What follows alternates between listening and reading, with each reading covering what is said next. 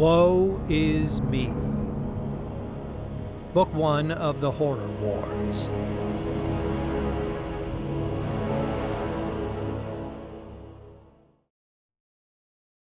Chapter 19. The Warehouse and the Walmart. Young lady. A long time passed, and then the voice rasped again. Young lady, I know you can hear me. Maybe so, but hearing didn't mean much anyway. She laid too weakly on the surface of this world, like a moth whose wings were stuck in a puddle fluttering to be free. She couldn't direct any of her feeble grasp toward those words in the ominous presence behind them. The bombs had transported her to the inside of the sun for one brief roaring moment. They had picked her up and wombed in her shield, the shock waves battering her from 3 different angles all at once, sending her skittering into the air with tremendous force and destroying her body and knocking her senseless. But intact. Intact. And that's all a troll needed. They had hauled her remains out of the smoking crater, she imagined, for she had no memory of anything else until this moment and this dreadful, remembered voice. Young lady, you thought you had gotten me, didn't you? Then Lacey couldn't help but remember, and her breath stuttered, her eyes winced. Dr. Vivian laughed remorselessly. You and your little friends nearly killed me, but I survived. Oh, yes, I survived. You think we didn't have protocols for such events? We knew what you're capable of. Maybe even more so than yourself. It was a waiting game. We held your monsters off on the roof all day until we could be evacuated by chopper. You shouldn't have sent them after us while you made your escape. You should have known they'd fail. They never got us. Not all of us, anyway. The building didn't entirely burn, at least not until we were gone. A shaking hand thrust beneath her neck and shook her with a snap. But look, what you did to my hair, you green-blood little insect. Look, for that I can never forgive you. She snapped Lacey's head forward again until the girl unwillingly opened her eyes. The old woman leaned back into the cones of yellow light to show how one whole side of her face had burned. Half the hair on her head had scalded away, and her scalp was crusted with scabs. She looked down at Lacey with lip-trembling hatred. Many people want you dead, troll girl, myself among them. But you have certain gifts that we can use, and so that is what will happen to you. You will be put to use. Perhaps you can begin to account for your crimes. Dr. Vivian pulled her roughly forward, and the newly stitched fibers of Lacey's body clicked gruesomely into place at shoulder and hip. She shuddered and opened her eyes. Oh, there's hardly any girl left in there at all, Dr. Vivian muttered to herself with fascination. No, I'm a girl, Lacey husked. Really? Dr. Vivian took a picture of her with her phone and showed the screen to Lacey. Lacey moaned. Both of her eyes glittered black, bulbous now. Her hair was gone, and her scalp was smooth. Her skin was pale, much more pale than it had ever been. Her skeleton was more square, her limbs longer, joints knobbed. Lacey's head rocked back from the sight of herself. She couldn't bear it. A voice spoke from the door into the echoing concrete chamber. They're here. From the wall behind Lacey, an electric motor hummed, and a wide steel cargo door rolled up with a clatter. The room filled with loud, echoing engine noise and the bright wash of headlights as a transport rolled in behind her. Lacey looked around. In the brighter light, she saw that this was a larger room than she had first thought. This was like a big warehouse with loading docks and lines of yellow paint across the concrete floor and stacks of pallets against the distant wall. The transport parked at a diagonal, its cutaway rear bed facing Lacey. The passenger door opened, and a Nash Guard soldier in black fatigues stepped out with a clipboard. "You Dr. Vivian?" he asked in a flat drawl, like a bored cowboy. His seamed face held no warmth. Yes, Major Giddens. He nodded and held out the clipboard. "Paperwork for you, ma'am." Yes, I'm sure we have some for you also. There's a bureau agent here. I'm sure she's about to...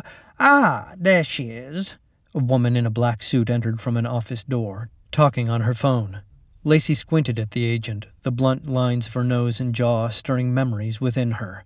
Oh, yes, that was Agent Roque, the one who had brought Mac back to her, the one who had shot her in the back. Dr. Vivian turned away from the soldier with a scowl and picked up a chain coiled at Lacey's feet. "Get up," she snapped, her voice for once totally flat. Lacey looked mournfully up at her. Dr. Vivian shortened the grasp and yanked the chain. Metal rang with a horrifying sensation against the bones at the base of her neck. Lacey gasped. Her hand flew over her shoulder to where metal joined her flesh. The chain had been bolted into her bones, into her sixth vertebra. So this was how they were going to tame her. Her mouth fell open in shock, her mind still too shattered for anything more complex than revulsion and outrage. Dr. Vivian yanked on her again, and Lacey fell to her side, quivering on the concrete. "Time's a factor. We can give you a hand with that, Doctor," Major Giddens said. "Corporal," he called out. Lacey heard the driver's door open and close. "Sir," a heavy voice asked. "get that thing up in its cage." "Yes, sir." Cage. The word resounded through Lacey's head, making her struggle upright. She saw the silhouette of a large man and the white transport behind him, a steel cage standing braced on the flatbed, weapons bristling from each corner. The chain jangled as he grasped it. He hauled her up by the back of her neck, the bones and tendons of her spine screaming in pain. She gasped and swung at him. "Calm down, doll," he said in a heavy, amused voice. "Let's not get in trouble." "Right now, Corporal," the major said. "Yes, sir. Ain't got time to play games tonight, doll." He threw her wide onto the concrete floor where she landed in a heap. She struggled to raise herself, pressing her shaking hands against the floor. She looked up to see the corporal pointing his pistol at a point between her eyes. "Easier this way, I guess." He pulled the trigger, and the world flared white, with a gust of smoke and a black slug hurtling through it right at her. She awoke with a moan, curled on the drain at the center of the cage. Her mind was blank. Wind howled through her chest. She pressed a curled hand against her sternum to make sure that her flesh still covered her bones. A deep chill penetrated her, locking her muscles, her breaths shallow, panting puffs of air. Her mind was painfully blank. She chased thoughts that simply weren't there. Like a child who has fallen while ice skating, all that remained was her face against the frozen floor, pressing down into white blankness. She didn't know who she was, or where she was, or what she was doing here. Her eyes unstuck. She saw pools of white light on a black surface. The lights trembled like trees in a storm, a solemn forest of light. Drool trickled down her chin. An animal impulse from deep inside urged her to hoard her fluids. Her tongue snaked out and roughly scraped against the point of her chin, dragging the drool into her mouth.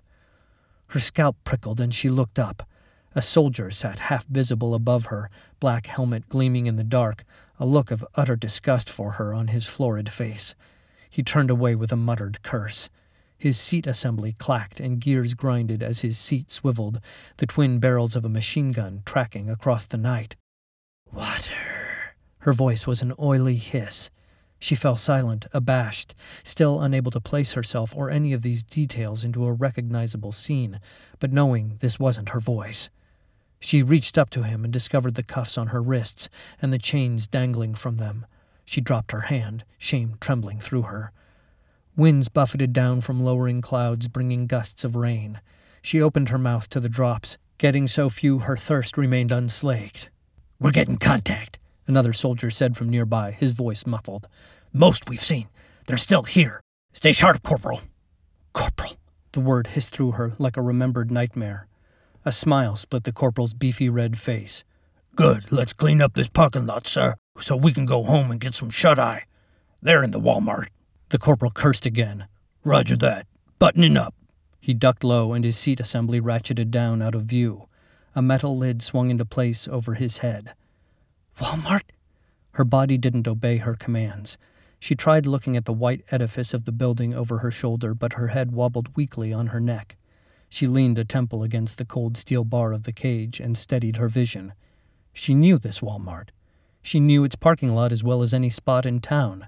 There was the highway, and there was the In-N-Out Burger near the road. But now its windows were shattered and the walls scorched. Plumes of black smoke rose into the night, lit by the flickering parking lot lights. Cars burned. Screams echoed in the distance. The giant parking lot was empty of life. Only this white transport remained, waiting between pools of light in its own smoky darkness. Fluid trickled from the corners of the vehicle and dripped onto the asphalt. She groaned. It was like her own parched body was losing these liquids, and the sensation of withering even further jangled her nerves. The rain intensified, soaking her. She lifted the hem of her torn hospital gown and sucked on it. A solitary tink of metal on metal made her swivel her head. A goblin stood outside the cage, its little eyes gleaming in the lights. Alone in the dark and uncharacteristically quiet, it dropped its little crooked spear and reached for her leg. She spasmed and jerked away, but it was too fast. Its claws pierced the flesh of her calf, dragging her foot toward its needle fangs. It bit. The pain was warmth when all else was cold. A ragged groan escaped her cracked lips. She fell back, but the goblin didn't let go. It took a larger bite, tearing at her flesh, trying to pull off a piece of her foot it could swallow. She feebly kicked at it with her other foot. Finally, she connected, smashing its grasping claw with her heel. It fell back with a harsh, gabbling curse and seized its spear. She pulled herself away from the little monster, curling against the far bars of the cage, but it circled around and speared her like a fish, the blade vanishing between her ribs. She groaned louder and rolled away from its attack, onto the drain in the center, curled around the damage in her body. It couldn't reach her here. Now she heard more screams coming from within the Walmart. Metal crashed and glass shattered. Trolls tumbled from the entrance, shards spinning away into the darkness. First 2 of them, then others following in a teeming scrum, red blood marking the chins of those who had been lucky enough to eat. She beheld them, but didn't fear them. They felt like kin to her. She reached forward, beckoning to them. She wanted some of that bright blood on her own chin. The trolls swung toward the transport and onto the flatbed platform of her cage. The goblin was kicked away. Only trolls surrounded her now, moaning, their ragged mouth holes working, glittering eyes staring unblinkingly at her, their heavy black claws scraping against metal and stretching through the bars from every angle. She remained barely out of reach. The transport's engine coughed to life. The vehicle thrummed. Trolls crawled across the top of the cage, reaching down, blocking out the light. The steel floor of the cage grew sticky with green blood. Her green blood. Now fear trickled into her. She anticipated the bars giving way under that press. She knew they'd tear her into bite-sized pieces until all that remained would be a bloody vertebra bone attached to a chain. A small voice spoke for the first time within her and wondered if this had already happened. How many times have I been eaten? How many times have I regrown? The capacitors came online with a hum and a clunk, and they discharged their voltage into the steel bars. With an unbearable clap of violence, the trolls flew off the flatbed in every direction, leaving nothing but their abruptly interrupted howls and a haze of acrid smoke. They landed in flames, shuddering corpses on the ground that quickly turned to black tar. Safe again. In the gaps of night that remained, shimmering green balls of tumbling limbs crawled onto the flatbed and wormed through the bars in their stead. Phantoms. The cage hadn't been designed for phantoms. They were small enough to squeeze through the gaps. One reached for her and flared its limbs outward, exposing its underbelly. For the first time she saw its black beak in the center of the squirming limbs and the spider eyes ringing it. She croaked urgently, trying to get the attention of the soldier at the controls. Perhaps he heard her because the capacitors discharged again, then the phantoms vibrated, wedged in place between the bars. They smoked briefly, then exploded, bursting into flame and falling away. Their death squeals cleaved her, reminding her that the monsters spoke inside her mind, giving her a clue to herself, a weapon against the blankness that filled her. And now she heard them inside the Walmart like a congregation, a horde of goblins yammering and gasping with pleasure while they feasted. Trolls purred as they ate, and ogres moaned. But there were other presences in the building that she didn't recognize, complex minds that mixed a measure of intelligence into their hunger.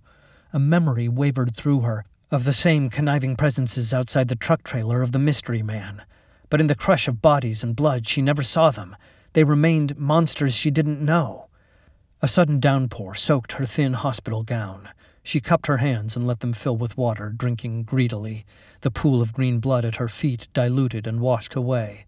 The troll's busy strength rebuilt her from the inside out once more. The water ran in a river down her back. She stood. A human scream emerged from the Walmart, a man's tortured howl. The wheels of the transport crunched on the broken glass, rolling forward toward the store. The soldiers were here to save the people inside. They didn't know that these new, clever monsters had set a trap. She gripped the bars with her hands and grinned like a wolf. This is gonna be good. The corporal emerged again on the cab's roof and shot away the remnants of the glass atrium at the front of the store. Major Giddens drove the white transport, steaming and streaked with gore, inside. The cavernous store looked like it had been hit by a hurricane. Lights flickered in the high ceiling. Aisles had toppled against each other. Mountains of merchandise lay heaped with the twisted wreckage of their displays. In the distance, a troop of fat, slouched goblins hurried across the far wall, weapons held low. These were the new ones she had heard in her mind, the ones who could think and strategize. The machine gun chugged, the corporal stitching a line of bullets against the wall. Their barrel bodies toppled and flew back, stick arms spinning, green blood against white paint. A pair of ogres bellowed at them, crashing through the aisles of the lawn and garden department. One lifted a table saw and hurled it with terrible force at the transport, the block of metal clearing a path and smashing against the passenger side of the transport's cab, caving in its front tire. The flatbed tilted down in that direction. The machine gun fired wide of the ogres, the tilted transport spoiling the corporal's aim. Then a steady stream of goblins emerged from the wreckage of the aisles, waving their spears, assaulting the metal vehicle. In the rear, the bigger goblins directed the assault with frog-like belches and waving weapons. Goblins and trolls surrounded the transport. The corporal pulled himself down below the hatch again, and the goblins covered her cage so thickly they blotted out the light. Boom! The capacitors discharged, and the goblins erupted in white smoke and flame, flying backward and clearing the bars. But another wave of goblins immediately climbed the flatbed and took their places. Boom! And boom! Again. 3 full ranks of goblins turned to vaporized ash. The transport tried to retreat on its ruined wheel, the front axle squealing metal on metal. A haze of smoke filled the Walmart as the tires crunched over glass and metal and plastic through the hole they'd shot through the front of the building. Bang! They crashed against a pile of steel shelves that had been dragged across the entrance by the clever goblins to seal them inside. Now they were trapped in here.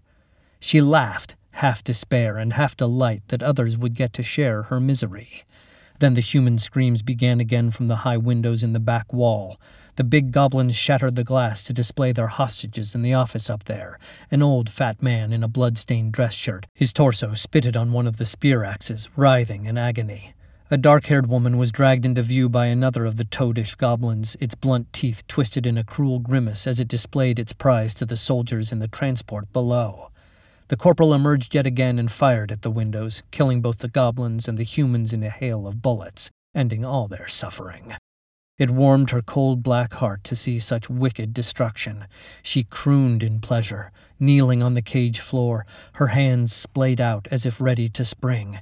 A calmness spread into her blank mind, the few clues of her identity whirling slowly about, coalescing. She grew very close to remembering who she was. A goblin tottered, its arms held wide. Then she remembered the mystery man running up to the road in the same manner. She remembered Captain Monroe. She remembered the bombs falling on her and the corporal shooting her in the head. She remembered doing this so many times already this night. She knew who she was. She knew what she was. Beat. The monsters advanced from every quarter, their strategy broken, overwhelming the transport with sheer numbers. The machine gun roared, streaks of tracers disappearing into the horde, mowing them down. Trolls fell, then stood again, their torn torsos healing as they advanced. Ogres, smoking from the tracers and enraged by the bullets, charged in, trampling the goblins. The transport rocked, hit by a wave of them. The corporal tried to pull himself downward, but a thrown beam of jagged steel lanced his shoulder, creating a crossbar he couldn't pull through the hatch. He was doomed. This is what you get for shooting me in the head. I will laugh as you are torn to pieces. A rifle barked from within the cab, the remaining soldier trying to fend off the goblins pouring in. She laughed and laughed again, the blows of ogres and trolls hammering at her cage, bending the bars. Oh, yes, I know who I am again. Come to me, my pretties. Let us dance together at the end of the world." She stood tall as they reached for her. Darkness bloomed from her hands. Lacey clapped, and the air ignited with its force. The bars of the cage blew outward. She held up her hands, and the chains fell, riven from her wrists. An ogre reached for her, and she punched it square in the face, her unhuman voice shrieking. Her fist disappeared inside the ogre's skull, and the monster stiffened, dead before it fell back. The horde surged forward, and she leveled them all with a sweeping line of darkness. She stamped her feet, and the flatbed crumpled, the chains on her ankles cracking into powder. The monsters fell away from the blast, clearing the area. She stepped from the cage, face lowered, her mouth dripping with anticipatory drool. But the chain bolted to her spine tugged at her, reminding her of the bondage. She screamed, thrashing, a whirling ball of darkness spinning about her like a miniature tempest. The chain snapped, and the heavy links dropped against her back, but it wasn't enough. "Nothing will ever be enough, ever again." She thrust her splayed-out hands against the metal of the flatbed and spoke a pair of words, the pieces of the transport shivering in response to her commands. The transport detonated, each piece of it flying outward, killing the soldier in the cab. Oh, yes, Major Giddens had been his name, killing the goblins and all the others straining to reach her. The Walmart caught fire, filling with black smoke, surrounding her with stinking flames. Now they came at her from all corners, the phantoms and big goblins and even a pair of witches who had somehow survived the rains. They rose from the shadows as if birthed by darkness. Lacey snarled in bloodthirsty anticipation. She lifted a hand. A tiny sound shivered her bones. She jolted and then froze, her hand still upraised. A pause rippled through the building. Every monster fell silent. She listened for the tiny sound to repeat. There. What was that? She glanced along the burning floor to see goblins sniffing the air with their arms hanging down, spear tips against the ground, their eyes far away. Trolls crooked their heads. Ogres whimpered, shaking their bristly hides. A third time she heard it. It was so far away. The wail. The wail had returned.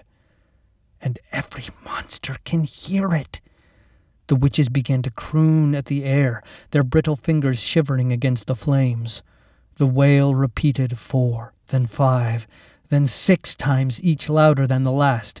The big goblins turned, trying to locate it, pointing along the horizon line with their big axes. It came from behind them, to the northeast, and they called raggedly to the others, their croaks rising over the crackling of the flames. The monsters obeyed the commands without protest, hurrying quickly away out the side entrance, their gabble rising to an excited clamor. The wail of despair acted on them like a siren's song. She was alone. The wail hit her again, and meaning dropped from the world. She lost all care for literally everything. Her heart filled with ashes. She couldn't even find the impulse to raise her hands to her face so she could bury it in them. She only shuddered, sensing in the echoing violence the titanic stature of the howling monster. If she got much closer, it would shatter her like glass. This was a voice that could crack mountains. In the silence, she stumbled to her feet and fled from the wreckage of the transport in her tattered rags and through the flames toward the entrance. With an urgent, witchy sweep of her hand, the wreckage that had been dragged across the opening to seal them in flew away, and the night beyond yawned wide. Lacey hurried to it, wanting nothing but to get lost in that empty darkness. The ceiling crashed behind her as she emerged, heralding her arrival with a billow of smoke and a shower of sparks. But instead of darkness, she was caught in a beam of white light from a police squad car. The wail rocked through her again, and she fell sideways, her strings cut, shivering in the pelting rain. It cored her out, its grief carrying all of her emotion away, stripping her insides clean. Empty. She would certainly never feel anything, ever again. A smaller light wavered as it approached, attached to the end of a rifle. "Down! Stay down!" the cop yelled at her. He put a boot in her back and pressed her down against the wet asphalt, but she didn't care. She was still lost in the avalanche of the groan at the end of the wail, rolling among its boulders. When it ended, she tried to rise, but he stood on her to keep her down, the lugs of his boot digging into her spine. The witch within her bucked with outrage, and Lacey gathered herself to spring up and tear his leg off. Instead, face down and eyes to the side, Gazing at the blank wall of the burning building, a splotch of black paint caught her eye, a graffiti silhouette of Milo Twist, the man who had learned to live with the monster inside him. Shame lanced her fury, and Lacey groaned, the humanity still inside her straining against the encasing fibers of her new monstrous body. Horror washed through her, a rejection of herself, of the monsters, of the whole stinking world that had forced her to become this abomination. Unbearable revulsion shook her limbs, and she picked the cop up by the head with a tendril of darkness, flinging him away with a shout of grief. She crouched like a black panther on the asphalt, her breath coming in ragged gasps. I am Lacey. I am a girl. A human girl. I am the best runner in the world. She leapt forward as guns fired and raced away into the night, her legs enchanted by witchery, a blur of darkness in the storm. Chapter 20. Mount Lassen. Not dead. Then echoing through a dark miasma much later. But why? Disbelief, a resumption of terror, seasick head bouncing and suffocation, pain in a dozen places, a wet forest smell, rain against his skin. Against my skin, my face. I am alive. Mac opened his eyes. For the longest time he couldn't make any sense of his surroundings. He only watched shifting shadows and points of swinging starlight, obscured by brief washes of rain against his cheek and forehead. The air was thin and cold. He tried to wipe the water out of his eyes and found that his hands were bound together. He smeared half his face against his sodden shoulder instead. He squinted at his hands. A black pole ran below his tied wrists. He realized his knees were similarly bound. He was trussed and carried upside down like a dead deer after a hunt. But who are the hunters? Mac craned his neck and looked upside down at the mottled toed chin of a hobgoblin, carrying the shaft of its poleaxe with the boy hanging from it. It leered down at him, its purple tongue rolling across its cracked teeth, and taunted him in its croaking language, a devilish laugh coloring its words. Others snorted and added their own curses. The squad of 9 hobgoblins stopped, and the pole swung clumsily to the side, swinging Mac perpendicular to the trail so they could show him where they headed. Another hobgoblin stepped into his view and croaked at him, squinting its bulbous eyes ferociously and pricking him under the chin with the point of its poleaxe. Mac lifted his head to where the hobgoblin directed it. A mountain peak loomed over them, flanked by tresses of white, its entire front face little more than a massive landslide that had cleaved its slopes millennia ago, its broken top lit by erratically strobing purple light, a tremendous column of black clouds whirling above. Lightning crackled through the clouds. Thunder boomed like a war of cannons in the sky. The hobgoblins all cried out and stepped back, as if something invisible washed through them all at once. They fell into a stunned silence. It took them long seconds to recover.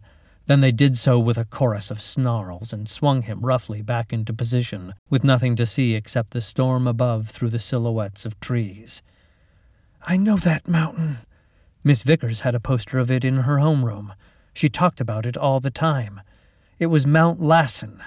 Miss Vickers said it was over 10,000 feet tall. She said it was one of the youngest mountains in the world, and that it had risen up in the last 30,000 years as a remnant of another mountain that had been there before. That one had been called Mount Tehama, and it had been one of the most powerful volcanoes on the planet. Mount Lassen was itself a volcano, Miss Vickers said. It had erupted just 100 years before. Mac realized that they weren't climbing toward a column of black maelstrom clouds on the peak. That was ash. The hobgoblins carried him up the erupting Mount Lassen volcano. They crossed a talus slope of broken volcanic rock, the trees sparse here, and climbed the flank of the volcano through the black spattering drops, crossing out of the storm and into the gloom of the low black clouds. The air at this altitude barely filled his lungs. He realized how hard he had to work to breathe. Nausea rose in him and the evil hum filled his ears. Lightning lanced down all around them, and gusts of darkness raced across the shattered cirque above. On its far side, the high, ragged edge of the peak held a growing number of hobgoblins, a dark, seething mass scrambling toward the very top. There, in the distance, a pyre burned, the immolating shadow of a man tied to a stake briefly visible in the flames. The fire from his sacrifice intensified the dark column above, summoning heavier clouds and deadlier lightning, scaling up from the indigo toward pure white. Another invisible surge washed through the hobgoblins, and the horde on the distant peak swayed like meadow grass in a gust of wind. The hobgoblins carrying him stumbled and fell to their knees. The one at his head dropped the poleaxe, and Max slid toward the weapon's top, his head hitting rocks. As they began to stir, he heard another sound in the distance. So faintly at first he thought he imagined it. But no, it was real. The barking of a dog. Bunny! The dog had followed them the entire way here. Why hadn't she run away when she could? Now she was about to be killed by the hobgoblins. "Bunny, no!" he croaked, his unused voice raw. But his feeble voice was lost in the storm. Mac heard her advance, her raucous barking drawing nearer. He heard the scrape of her claws on the rocks. He heaved himself over and saw her scrambling up the slope after them, eyes wide and tongue hanging out. She looked exhausted. The hobgoblins roused, shaking off their stupor. They pointed at the dog downslope, about 60 feet away now, and scrambling slowly up the jagged rocks. They laughed, and 2 of them threatened Bunny, then lifted their poleaxes and picked their way down the mountainside to deal with her.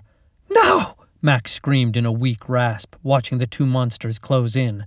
But Bunny veered at the last moment, pulling wide and barking ferociously at them, hackles raised and eyes wild. Her fangs flashed in the gloom. The hobgoblins weren't impressed. One lunged at her, and Bunny danced back. The other charged, and she raced away, the 2 hobgoblins in close pursuit. The others muttered sourly and turned back to their original task. Max swung into the air as they shouldered the pole again and began loping down the trail. And that was the moment Robin struck. She flew like a ninja out of the night, leaping down from above with her foot outstretched. She landed her kick in the jaw of a hobgoblin walking beside Mac, making it grunt. The strike would have killed a lesser goblin, but the toadish hobgoblin hardly seemed damaged. Robin bounced away, landing lightly on her feet beside another. She snaked her hands between its skinny arms and twisted her whole body, its arms cracking off at the elbows, and its poleaxe dropping into her hands. With a calm and graceful sweep, she chopped its legs off and spitted the hobgoblin she had kicked, the blade disappearing into its neck in the precise place her foot had been, dropping it like a fatted cow. She let go of the poleaxe and bounded up the slope off the trail onto the rocks. The remaining hobgoblins squalled at her, and 3 of them pursued, but she had chosen a spot where the rocks vanished in a scree of sand and mud. The hobgoblins floundered in the spill, unable to reach her above. The only hobgoblins left on the trail were the 2 who held Mac. He squirmed on the pole, trying to do something, anything, to free himself, and the one at his head kicked him, a painful blow against his shoulder. Bunny raced in from out of the darkness, the 2 who pursued her nowhere in sight. She leapt up and tore at the back of the hobgoblin holding Mac's feet. It bellowed and reached for her, dropping the poleaxe. Mac's knees slid off the end of the pole. He squirmed and pulled his hands down past the pole's end as well, freeing himself of it. He was still bound, but no longer on the pole. The 2 hobgoblins who had held him were now busy trying to grab the lunging dog. Robin shouted above. Mac looked up the slope to see her duck under a hobgoblin's swing and throw herself onto the mud chute, slipping past them and sliding back down onto the trail, landing against the hobgoblin standing beside Mac's head and stopping herself with another kick against the side of its knee, collapsing it to the ground. Robin picked up the poleaxe that had carried Mac and brought the edge down on the hobgoblin's throat. Then she pulled it free and drove its point into the back of the one threatening Bunny. She turned with almost bored fluidity as the 3 hobgoblins tumbled down from the slope above. The 2 that had chased Bunny finally emerged from the shadows downslope and clambered grimly up the rocks to them. Mac and Bunny huddled close to Robin, surrounded by the 5 monsters. Robin laughed. She looked down at Mac and smiled at him. Oh, don't get your panties in a bunch. Watch this. She lurched toward one, swinging the poleaxe like a baseball bat, then slipped in the mud as it swung its own weapon at her, dropping under its whistling blade. She spun as she slid, using the momentum of her fall, and buried her axe blade in the hobgoblin's belly. Then she slipped sideways as another hobgoblin brought its blade down in an overhand chop. She fell forward and reached for its pole, swinging herself around and kicking out the legs of the hobgoblin beside it. Then she was behind them, somehow, magically, holding the poleaxe she had grabbed, and with two neat chops she sliced deeply into the necks of two hobgoblins, killing them. Two remained, one wounded. Bunny tugged at that one's arm, keeping it from swinging its weapon. With a grunt, the dog pulled the arm from its body and it squealed, green blood gouting across the trail. It tried to hack at Bunny, narrowly missing the dog, its blade striking sparks on the rocks. Bunny backed off and barked ferociously. Robin squared off with the other hobgoblin. It snarled at her and dropped its poleaxe in a practiced pose. Robin mimicked it, a half-smile on her pixie face. Then the hobgoblins stiffened. Mac saw that the whole horde of them on the peak dropped to their knees again, that invisible wave running through them. Bunny also whimpered and hunkered against the ground. The two hobgoblins on the trail only maintained their balance with the greatest of efforts, but their eyes glazed over and their faces sagged. Robin took that opportunity to neatly slit their throats. As the green blood spattered across him, Robin knelt at his side. "Got them for you," she hissed proudly, like it was a promise she had made.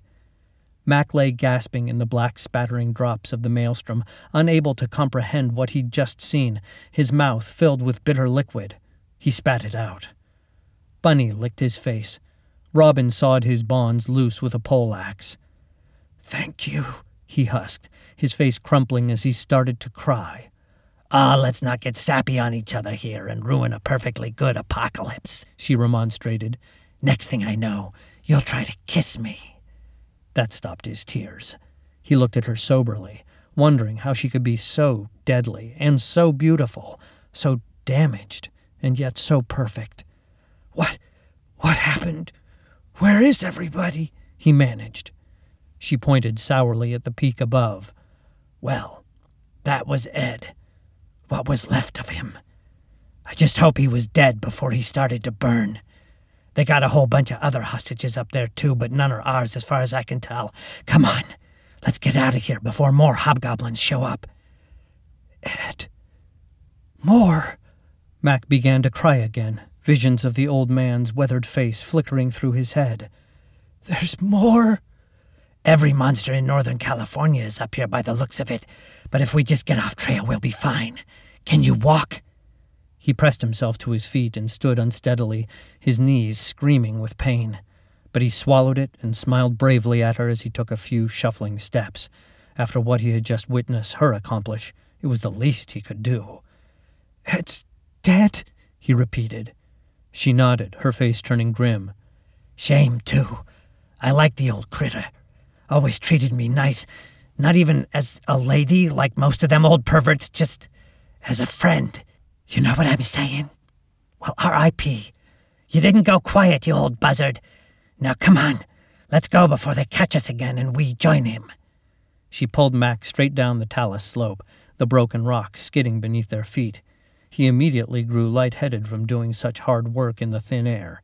He held onto the scruff of Bunny's neck, the dog leaning patiently into him. "So I was out in the woods. I'd made it almost all the way to the catcher's mitt," Robin told him in her rasping, uncaring way. "Then I heard the dynamite going off. Boom, boom, boom, boom, boom. The whole ranch just going straight to hell. I turned and ran back, but I couldn't see nothing but smoke and fire in the woods. Then I saw Bunny. And then we both saw you getting hustled off by them hobgoblins. I was going to let you go, but she wouldn't let me. We followed y'all all night, and then all day, and all night again. But we never had a good moment to rescue you, so we just took the last one we could." "I tried to blow the dynamite, but they caught me first," Mac said. "Well, somebody got to it. I have no idea who. I don't know nothing except I don't got a bedroom anymore, or a kitchen or a house or anything else, I guess. Good thing the world's ending, huh? Saves us the trouble of starting all over again." But what about Wyatt, Randy and Seth, Ruby and the kids and the dogs and... I mean, they can't all be dead. Robin shrugged. We all die someday, some with a bang, not a whimper. Mac quailed as grief overcame him. His eyes stung. He couldn't believe they were all gone. It was like he and Robin were the only humans left in the whole world. They cleared the edges of the maelstrom and descended the mountainside, the tree line a black fence running athwart the slope below. Nausea eased and sadness lodged in Mac's throat instead. He reluctantly considered what he could never before allow himself to contemplate: losing the horror wars. If the monsters just keep coming, if we never figure it out, if they hunt us all down and scour every speck of life from this planet, if... Mac's heart felt like a wind cave. He wished time would just stop before it brought more unbearable tragedies to life.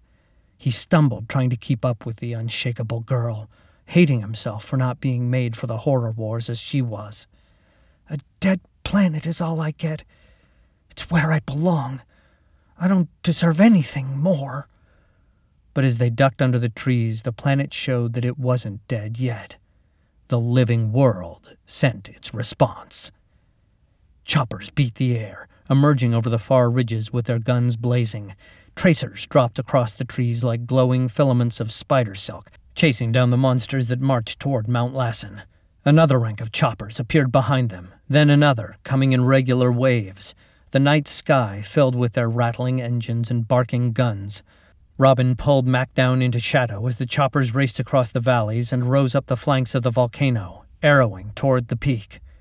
On the slope, Mac watched hordes of goblins and trolls marching blindly upward as the choppers flew runs overhead, the machine guns carving long rows out of the riotous mass.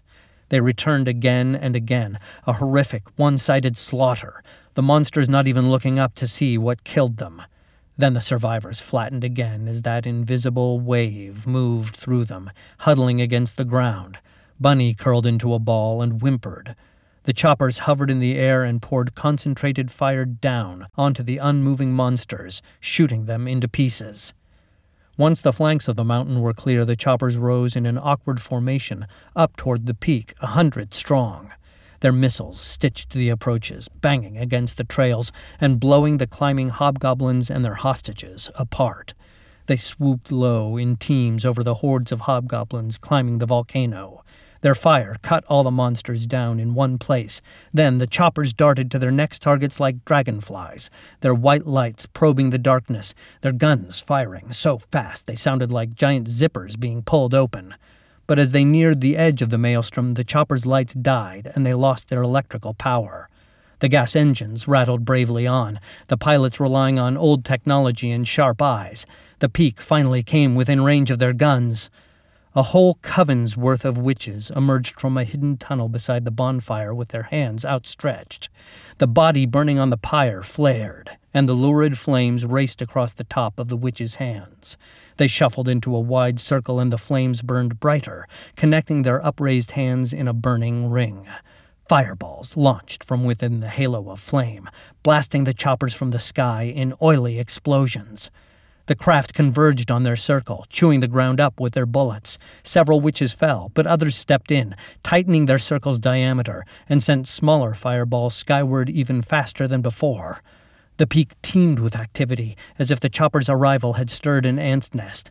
Goblins spread out over the stone faces of the mountain top like a stain, directed by the hobgoblins in their midst. They each carried stones, Mac realized, as a giant rock pile grew around the witches with astonishing speed.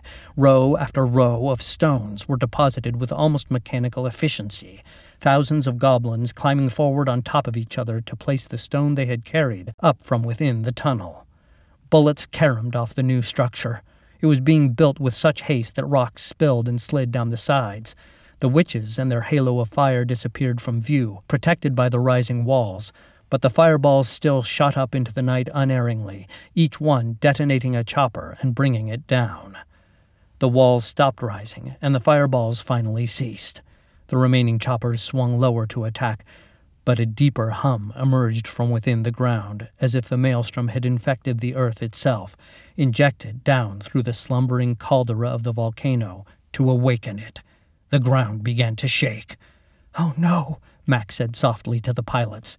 "Get out of there." A blinding shaft of brilliant purple lightning, as fat as a tornado, cracked from the top of the peak, knocking every chopper from the sky in streams of smoke. A half-second later, the thunder smote Robin and Mac, deafening them and rattling the trees. Pine needles fell on them like hail. Dazzled, gasping for wet air, Mac crouched in a hollow at the base of a tree. Robin sprawled over him. In the purple after-image haze, he couldn't tell if his eyes were open or closed. The sudden silence convinced him he was falling down an endless well, dropping him down toward the center of the earth. He whimpered and clawed at the ground, trying to force his brain to believe in the dirt under his fingers more than the howling pit he saw. Robin pulled at him, urging him to get on his feet. The shaking ground kept knocking him back down, the earth jumping up and down with acute shocks. Branches fell from trees. A baleful violet light from the top of the peak shined as bright as the sun. Robin turned him away from it. Mac ground the heels of his hands into his eyes, fighting down panic. His brain twisted under the pressure into absurdity. "Come on now, Mac. You can't watch the end of the world if you can't see," he laughed, a hysterical edge to it. Bunny leaned against him, and he clung to her warm fur with desperate gratitude. "That's a girl," he croaked, but he couldn't hear himself speak. "I can't hear anything." His ears rang, a painful, high-pitched whine at the edge of hearing. Mac wondered if he had gone deaf. He turned to Robin and saw that she was indeed talking to him, gesturing across the slope and down to the valley below them.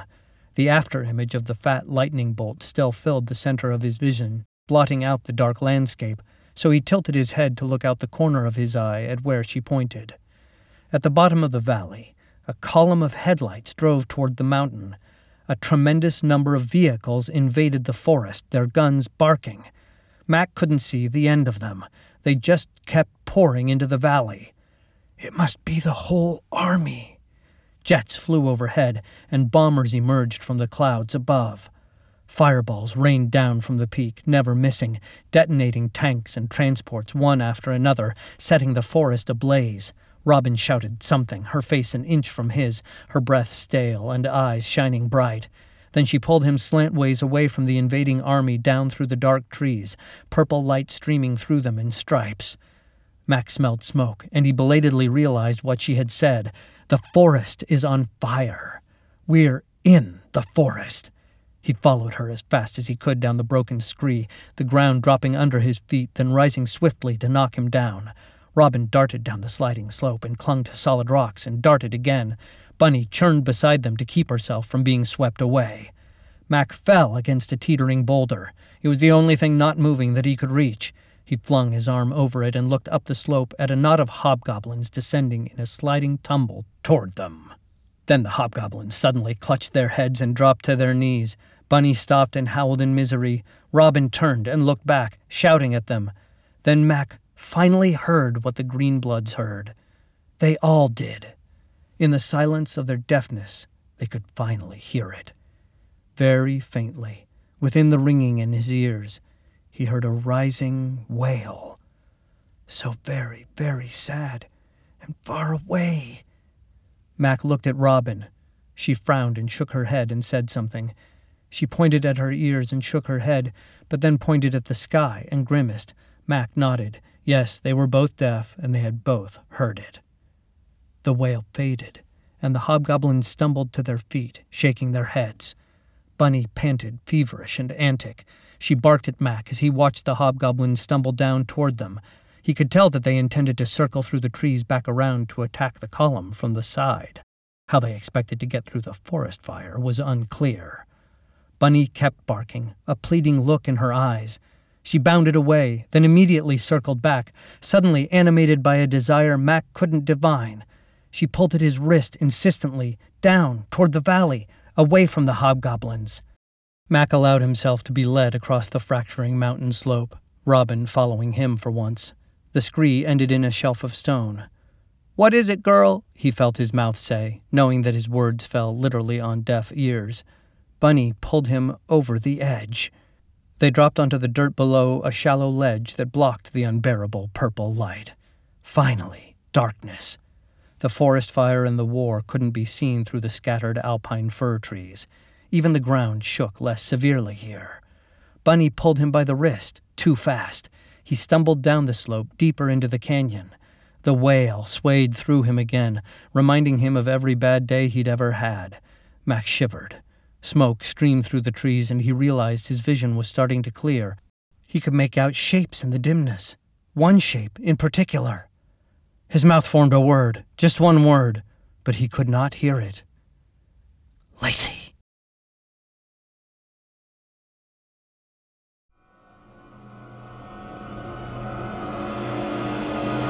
Thanks for listening to Woe Is Me, Book 1 of the Horror Wars. Make sure to tune in next week to see if our heroes can survive. Yet another thrilling adventure on The Unuseful Hour.